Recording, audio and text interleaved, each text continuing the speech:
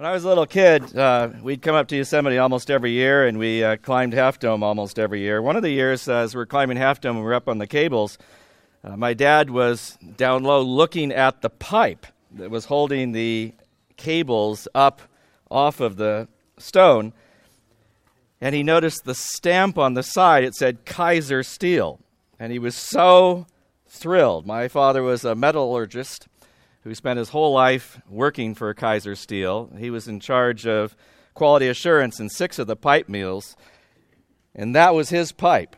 And he had inspected that pipe molecularly to make sure that it would stand up to the rigors of its intended use. He explained to me that the strange thing about steel is it's an alloy in which you can add various ingredients to cause it to be what you want it to be. But the best steel is stressed while it's cooling. And it doesn't make logical sense to me. I'm not a chemist or a metallurgist. But it changes the steel molecularly if you stress it as it cools. And whereas we think all stress is bad, James announced to us, no, you've got it wrong. God actually uses stress in your life for good purposes. And we read in chapter 1, verse 2 of James, "Consider it all joy, my brethren, when you encounter various trials, knowing that the testing of your faith produces endurance." In other words, to go through trial, to go through difficulty, to be tried and tested actually is good for us because it develops within us a character trait that is godlike, of steadfastness and constancy and resilience and endurance. He says, "Let endurance have its perfect result, so that you may be complete, perfect, lacking in nothing." Notice in verse 2 the word trials. Notice in verse 12 the word trial. Blessed is the man who perseveres under trial. Then notice verse 13, where in my translation it says, "Let no one say when he is tempted, I'm being tempted by God." Here's the secret of what James is explaining. All 3 words, verse 2, verse 12, verse 13, are all the same word, being translated differently in context as to how that word is being used. Which means the same circumstances that could make us better and eventually produce in us the godlike character trait of endurance, could also, if we allow it, by our own fleshly, lustful, selfish desires, be an invitation to evil, be an invitation to steal what does not belong to us, to be an invitation to spend that on our own pleasures. It can turn into an invitation to lust. And that is an amazing realization for us, that absolutely everything that we go through can make us better or can make it worse. We can become a better person, we can become a worse person. So it's, surprise, surprise, not so much what it is you go through, is how you are responding to what you go through. How you use the experiences of life. So people will rattle off, I've been through this, I've been through this, I've been through this, and they will explain all the damage that it has done because of the poor response. Or you've heard people who've said, I'm not a victim, I am a victor. That did not destroy me. That does not define me. That is not who I am. I am a different person as a result of what I have been through. And they could mean that different in the sense of positive, having grown through it. And so it's absolutely necessary for us to understand why we struggle with temptation and how temptation comes about and how we are warned in advance of the process so that we would not find ourselves responding poorly, but find ourselves understanding what's happening to us and in self-talk explain to ourselves, I'm not stupid here, I know what's going on, and tell ourselves this is the proper response and make that response. This is what James says. He's so downright practical. Chapter 1, verse 13. Let no one say when he is tempted, I'm being tempted by God. For God can't be tempted by evil, and he himself tempts no one. But each one is tempted when he's carried away and enticed by his own lust. Then when lust is conceived, it gives birth to sin, and when sin is accomplished, it brings forth death. Do not be deceived, my beloved brethren. First thing I want you to notice is that sinning is a process. Even if it's coming on fast, you can still break it down into a process, and you have to understand how this is happening to you. Secondly, I want you to understand his summary statement in verse 16. You were deceived. You believed a lie. Sometimes the lie is coming from outside of us. Sometimes the lie is coming from inside of us. You could go all the way back to when Satan approached Eve.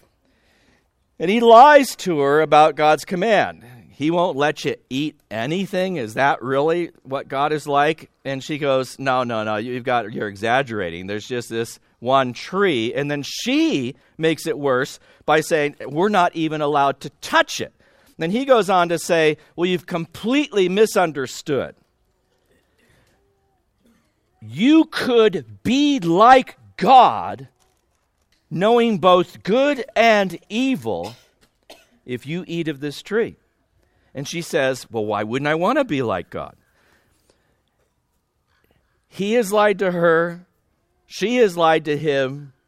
She has set herself up for deception. And she has believed the lie, I would want to be like God, knowing both good and evil.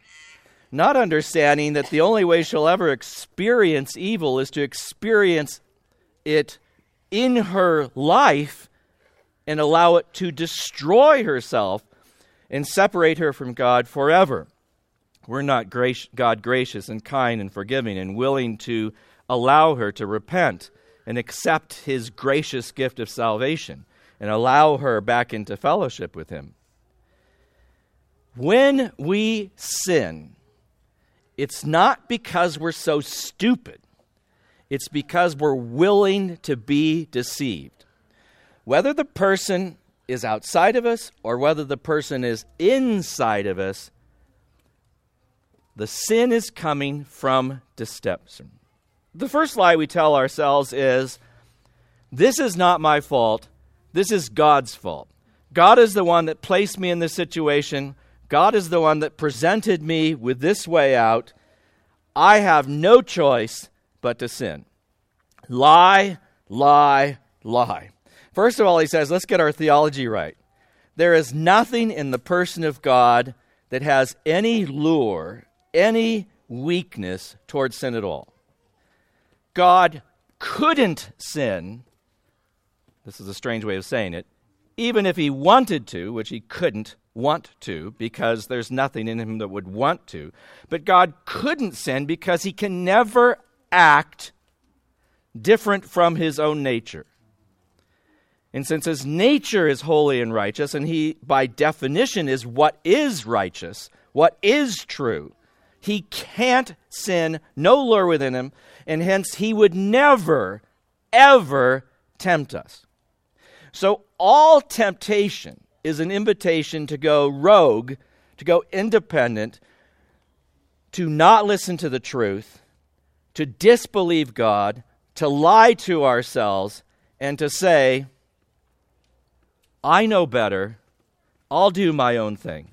God tempts no one. James straight out says, each one of us is tempted when he is carried away and enticed by his own lust. Any fishermen here? This term is actually used of fishing.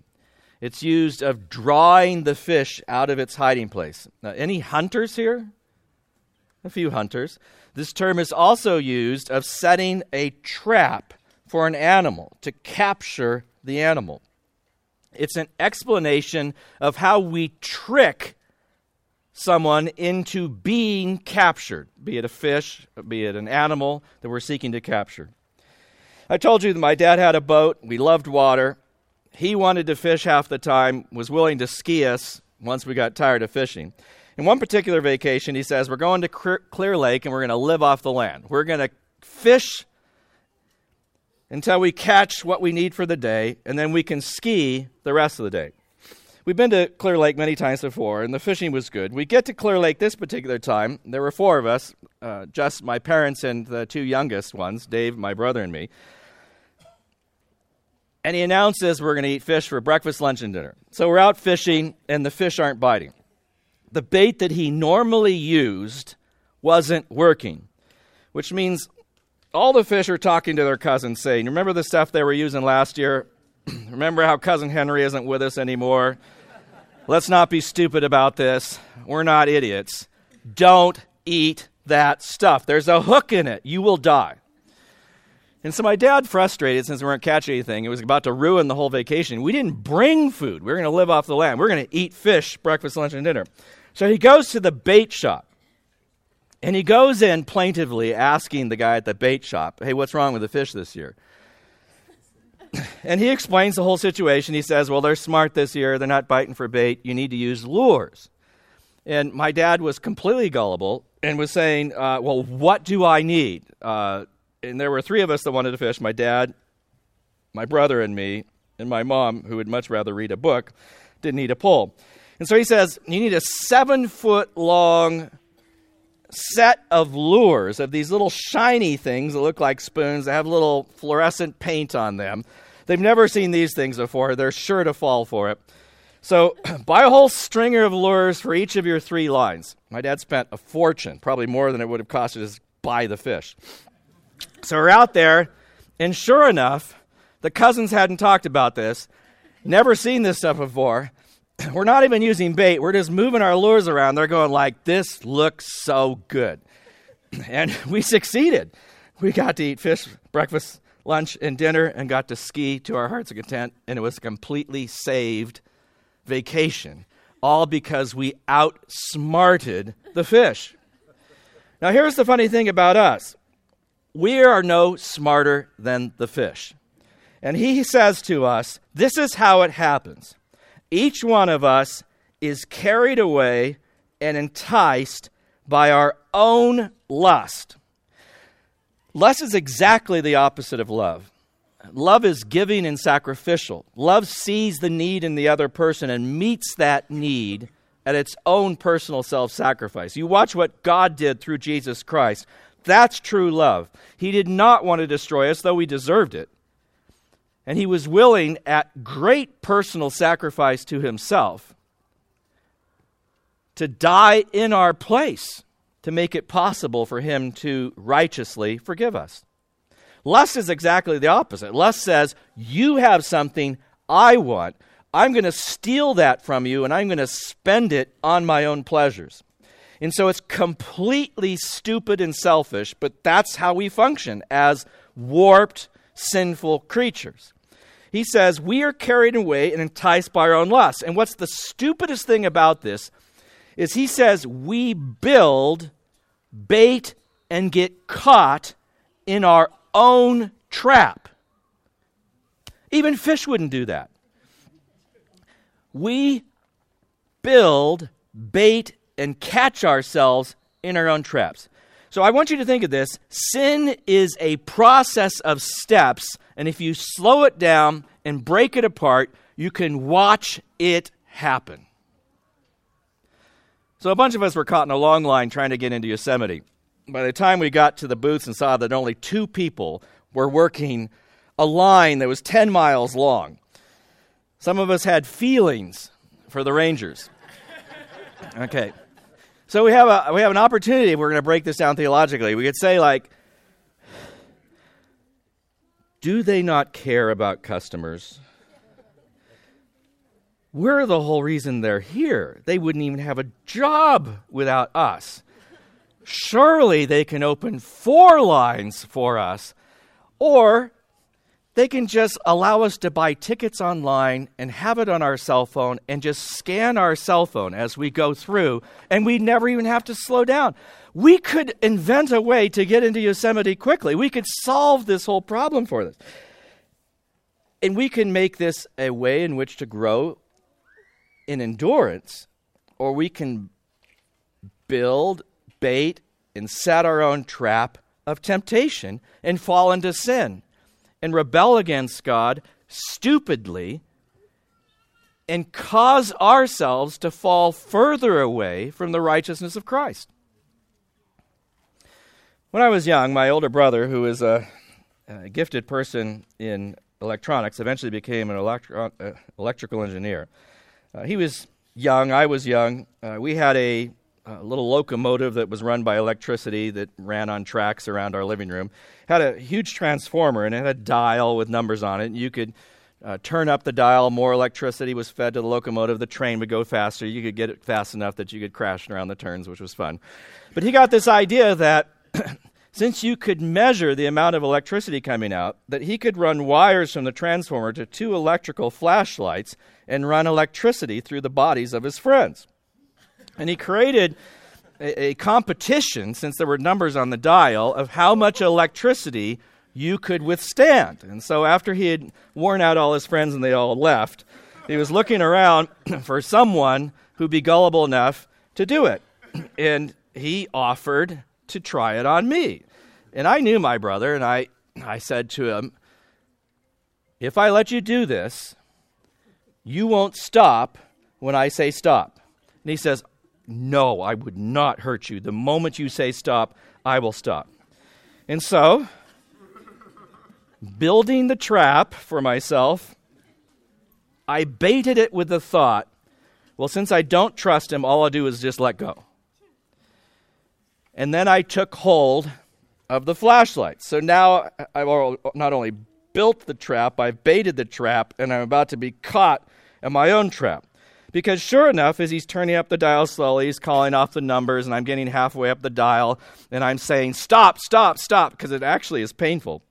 And he doesn't stop, he keeps going. And as I say to myself, remember, I was in charge here, I'm just going to let go of the flashlights. The problem was, my arms were curving inward, and my fingers were squeezing tighter and tighter. The more electricity you run through your body, the more your muscles tense, and you cannot let go. So here I thought, like, I'll be able to run and find the way of escape. 1 Corinthians 10:13. There's a way of escape. I'll choose the way of escape. I had this all planned out. But no, I was so stupid that I got to the point where I could not escape any longer, and I was completely entrapped. We do that to ourselves over and over. We'll go to a party we shouldn't have gone to. We'll say, well, I'll just leave when it gets out of hand. We'll start singing to ourselves that song, Mama Told Me Not to Come. And I'll leave. But why is it we don't leave? Why is it that we stay? It's because we have built, baited, and entrapped ourselves because we have lied to ourselves about the truth. Notice again, he says, verse 16, do not be deceived, my beloved brethren. This lure, this entrapment, is unique to each one of us. Notice he says we're enticed by our own lust. What tempts some of us doesn't tempt others of us. It's unique to us. We have some inherited tendencies. It can run in our family genetically. It could be the environment in which we are from. It could be our upbringing, our experience. It could be our own personal choices. But some things are very hard for some people and not hard at all for each one of us. And in the New Testament era, in which he has given us the law of the Spirit, He places his Holy Spirit within us as a personal, individual God. In the Old Testament, they had the law, 613 commandments. Then you had the Pharisees who added corollaries to each of those commandments. You ended up with about 3,000 rules by which they were governing every part of their lives, which was for the purpose of controlling them, which was for the purpose of giving them power over people, which was to feed their own egos and their own lusts. How wonderful it is to not all have exactly the same rules, in which he gives us greater freedom in the New Testament by the leading of the Spirit. In the areas of moral indifference in which he has not specifically spoken and told us right from wrong, he allows us, by the guidance of the Spirit, to be involved in things which may be okay for us, but not for the next person, because we may be strong in this area and they are not strong. And that's why there are passages in the Scripture that speak of applying principles to guide us in making wise decisions. And so we should be learning about ourselves to know where to be particularly careful because of our vulnerabilities and our past mistakes, and be even more strict on ourselves than our friends and our associates around us because of our known weaknesses. He says, when lust is conceived, it gives birth to sin, and when sin is accomplished, it brings forth death. Notice it starts with a lure within us. You can read about this lure in Romans 6, 7, and 8, particularly chapter 7, in which Paul is writing saying, I don't understand myself. I don't even know what's going on in me. I love the law, but I find myself violating the law, and I don't even understand why this is happening. He's explaining that there's something that wells up within him that causes him to have a greater susceptibility to sin than he thought he would. He said, for example, covetousness, a very clear command even from the Ten Commandments. He said, I had no sensitivity to covetousness until I learned thou shalt not covet. And then I realized I covet all the time. What's wrong with me? There is something about within us the understanding of temptation that we say, just because you said I can't do it, it makes me want to do it all the more. Any of you have 2-year-olds? Do you have a 2-year-old that just because you said no, they test you and they say, you said I can't step on this? Watch me. And they put their foot right over the line. When I speak at camps, I'm always listening to the director about the rules for the camp of that particular week. And this particular time at Verdugo Pines, as they were reading off the rules, they said, and you can't throw rocks in the pool. And I thought, what camp has added that rule? When I was at Emmaus, we kept adding to the rules because we kept getting new students. And as I meet them as alumni, years later, they go hey, remember that rule? That was me. I'm the one that caused that rule. Well, at Verdugo, I'm going can't throw rocks in the pool. Why would anybody throw rocks in the pool? Until I met the lifeguard, who was a Nazi. She was so controlling that whenever she wouldn't look, the campers would throw rocks in the pool. And she'd make them all get out of the pool, and then she, up on her pedestal, climbed down and dove to the bottom of the pool and got the rock out. And I thought oh. So if we throw rocks in the pool, she'll have to go to the bottom of the pool to get it out. Now I completely understand, and I'm completely sympathetic, and now I feel the lure and the temptation to throw rocks in the pool. It had never occurred to me before until I met her, and I felt this strong pull. Oh, I wish I can throw rocks in the pool, but I'm the speaker. I can't do that.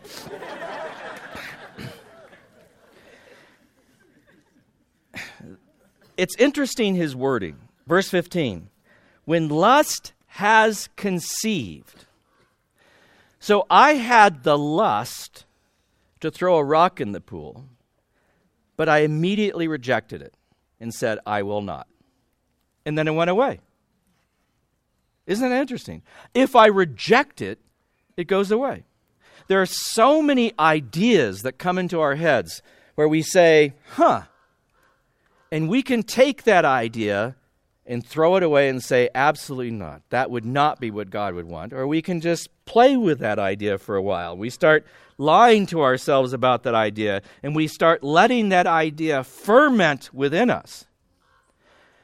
If we do that, we're in a real danger zone, because lust is about to conceive, and once it conceives, there's an incubation process in which it will birth death. It will separate us from God, and we will be ruined in our sin. And so he says, understand how this happened. Eve, in Genesis 3, thought that tree has to be good if it's the tree of life, and I really want to be like God, and so I'll lie to myself about what God said, and I'll listen to a person who I know I shouldn't listen to, and I'm going to do something that I pretty much well know is harmful, but I'll just hold that thought back and say, I really want to know what God knows. And we really ought to be as wise as serpents and innocent as doves and be able to see what's happening here and make the choice of being innocent and not sinful. Do not be deceived, my beloved brethren. His solution for temptation is accept the gift from God. God is right there saying, I have what you need. Here is the equipment that you need. This is the antidote to the venom that you have running through you right now. Take this. He writes in verse 17, every good thing given, every perfect gift is from above, coming down from the Father of lights, with whom there is no variation or shifting of shadow. His hand is out with the gift of the knowledge we need to resist the temptation. It's a perfect gift designed exactly for what we need right at that moment. The God who created the starry universe, which in LA we didn't even know existed, up here at night, there's like no street lights. And you can like look up and you can see more stars, if there weren't smoke, than perhaps you've ever seen in your life. You can see the Milky Way.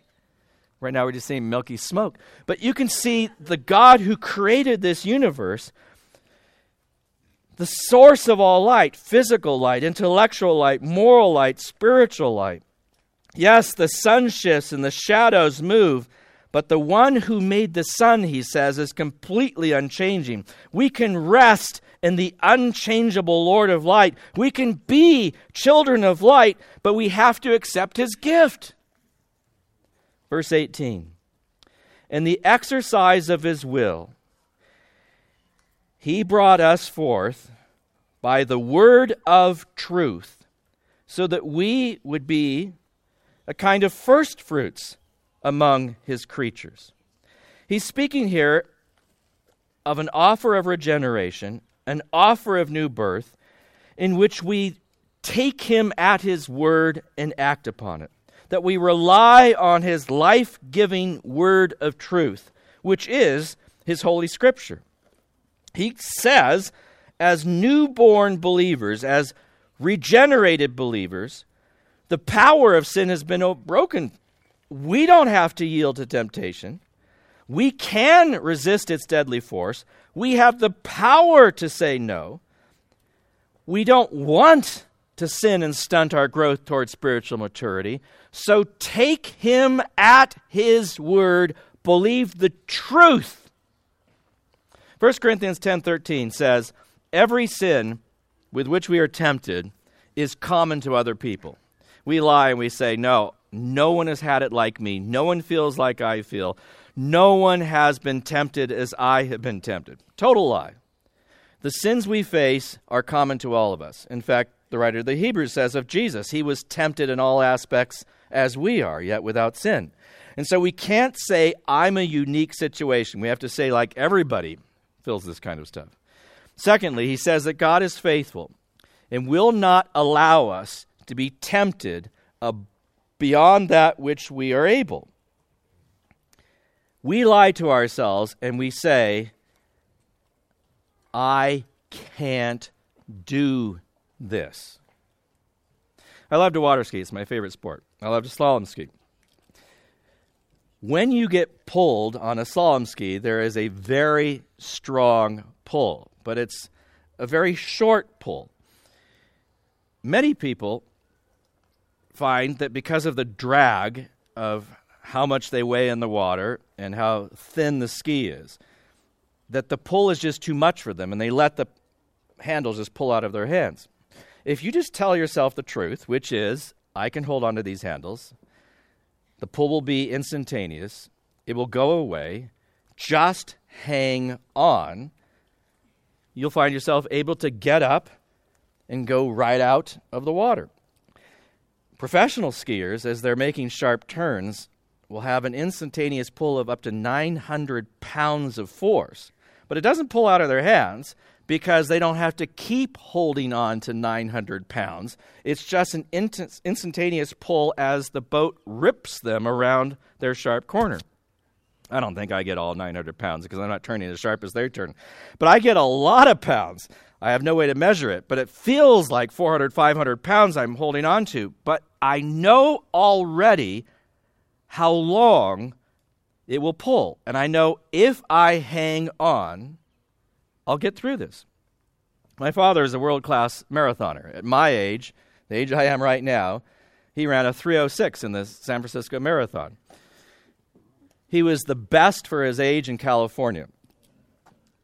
He was in the top 5% nationwide. He was in the top 10% internationally. Ran everywhere. One of the things about the marathon is around mile 20, you hit what they call the wall, in which your body has used up all the normal fuel source that it had been using for the first 20 miles, and it needs to switch fuel sources. And it takes time. It takes about a half a mile in order to switch the fuel source. If you are not experienced in marathons, you get to mile 20, you say, like, I can't take another step, I give up.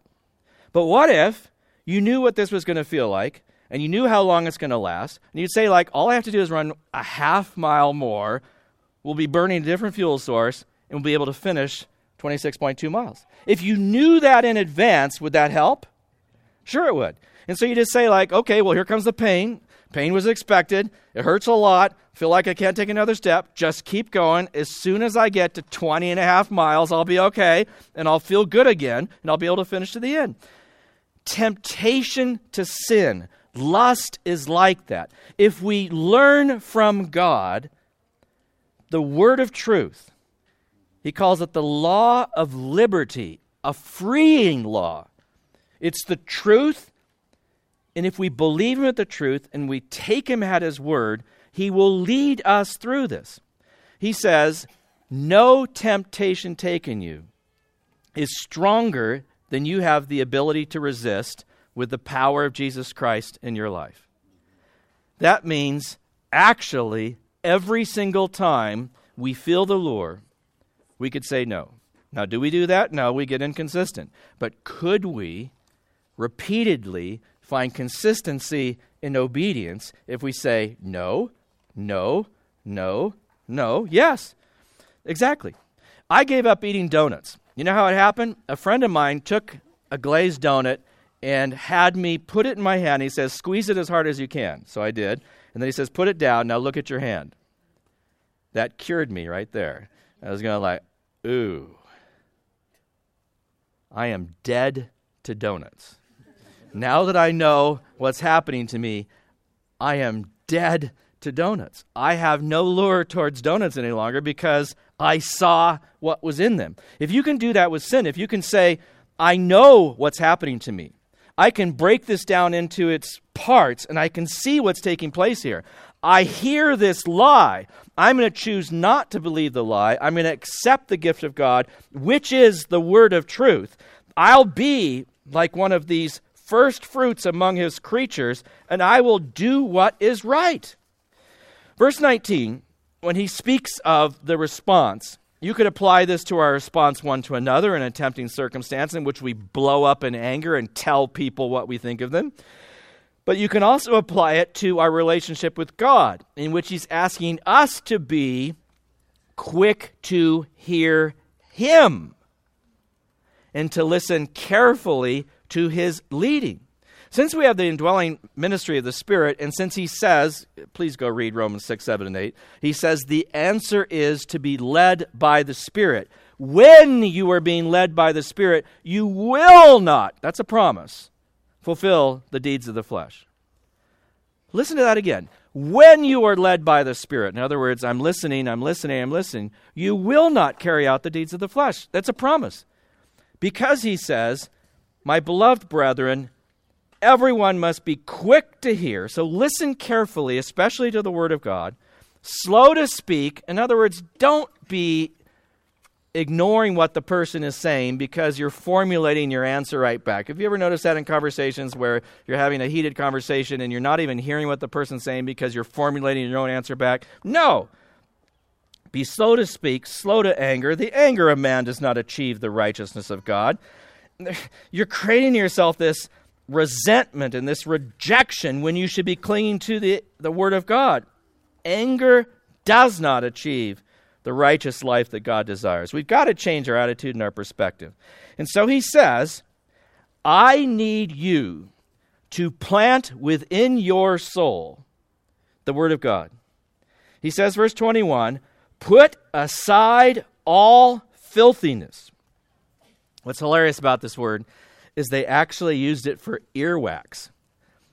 And in the context in which he says you got to be quick to hear, he's saying, get that dirty earwax out of your ear and listen. They also used it for dirty clothes. They used it for moral vices. He says, put aside all filthiness and all that remains of wickedness. This wickedness are our evil desires, like wanting to throw rocks in the pool. And he says, in humility, same word that we would translate gentleness or meekness, which is restraining your strength. A horse is the best example of meekness, a most powerful animal, an animal that could kill you, but an animal that you can move and control just with a bridle in its mouth. With humility, receive the word, this is the truth, the word of God, and implant it into your soul. Let it be a part of you. That means it cannot go in one ear and out the other ear. It can't be just a hearer who says, I know what you said.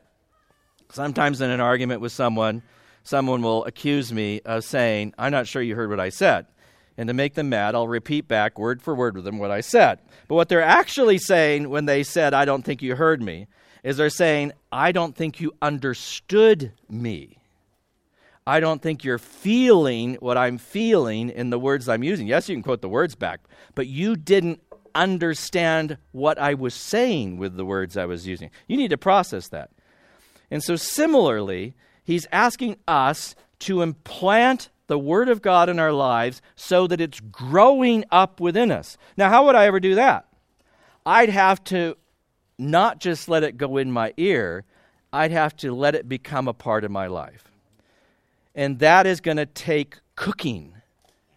That's actually going to change how it affects me. My wife's the best cook I know, an excellent cook. The spices she uses, the skill of the knowledge of how even the chemistry of cooking works is amazing. I'm a great beneficiary. I should be 300 pounds. I'm not, thankfully.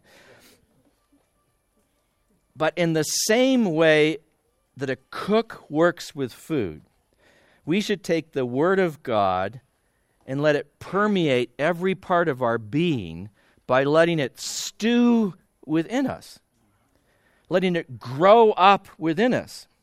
So that's going to take knowing the Word of God well enough that you're not just staring at the page, but you're analyzing it in your mind and you're letting it become a part of you. The best way I found to do this is to memorize Scripture. It was much easier when I was younger. In fact, my mother used to punish me by making me memorize Scripture. Sad. But it worked. I can still remember my punishment verses. But the guy that wrote the Bible, Charles Ryrie, I befriended when I was old, and he was way older than me. And he says, I know it's getting harder to memorize Scripture, but don't stop memorizing Scripture. As I've gotten older, I have a harder time sleeping. I have stressful jobs that wake me up at 3:30 in the morning. It's really hard to go back to sleep. Can't turn on the light and read my Bible. I do have a Bible on my phone, and occasionally, if I'm having a really hard time, I will pull it up on my phone. But you know what the best Bible I have at 3:30 in the morning? My memorized word. And I'll call that up and I'll stew around the Word of God and about the stress that I'm feeling. Because the reason I'm awake is because I'm stressed. And I'm processing the Word of God alongside of the feelings that I'm having, and I'm wrestling with God, like a Jacob wrestling with God about what he said is true and how I'm feeling about things. And it works. It's helpful. And one of the strangest things about memorizing is once it's in your brain, it can be recalled even when you're not trying to recall it. On the worst night of my life, suddenly a verse I didn't even remember memorizing. I was saying, like, where in the world did that come from? Isaiah 26:3, thou wilt keep him in perfect peace whose mind is stayed on thee because he trusteth in thee. Where did that come from? How would I have even known that verse? I don't even remember memorizing it. But it was there, and the Holy Spirit who indwells me called it to my mind and pulled it up and said, here is the truth. This is the answer. Work this truth into your life. And that's exactly how we respond to temptation. He's saying, let the Word of God implanted in your life grow. It can save your soul. This is my second favorite key verse in the entire book of James. It's one that we should memorize and the one that we should make a part of our life, to say, I have to put aside filthiness and all that remains of wickedness, and in humility receive the word implanted, which is able to save my soul. Brothers and sisters, if we want God to have his way with us, we have to understand how it is that we rebel against him, and understand how the lure is coming apart, how it is attacking us, and analyze it and fight against it with the truth of what God says from his word. Thy word is truth, and we can believe him in that. Would you pray with me? Father, we come before you and thank you because we believe what you have said. Your desire for us is to be whole and complete. Your desire for us is to have no impediment in our relationship with you. You want to fill us completely with your Spirit. You want us to guide us as we walk in step with the Spirit. And we would ask, therefore, that we would understand how sin works, how temptation works, and that we'd make the proper steps in order to guard ourselves from temptation and to place ourselves into your care and to love you with a whole heart and to be doers of the word, not just hearers of the word. Oh, Father, we want to please you. Help us as we seek to follow you in all our efforts and ways. We pray in Jesus' name. Amen.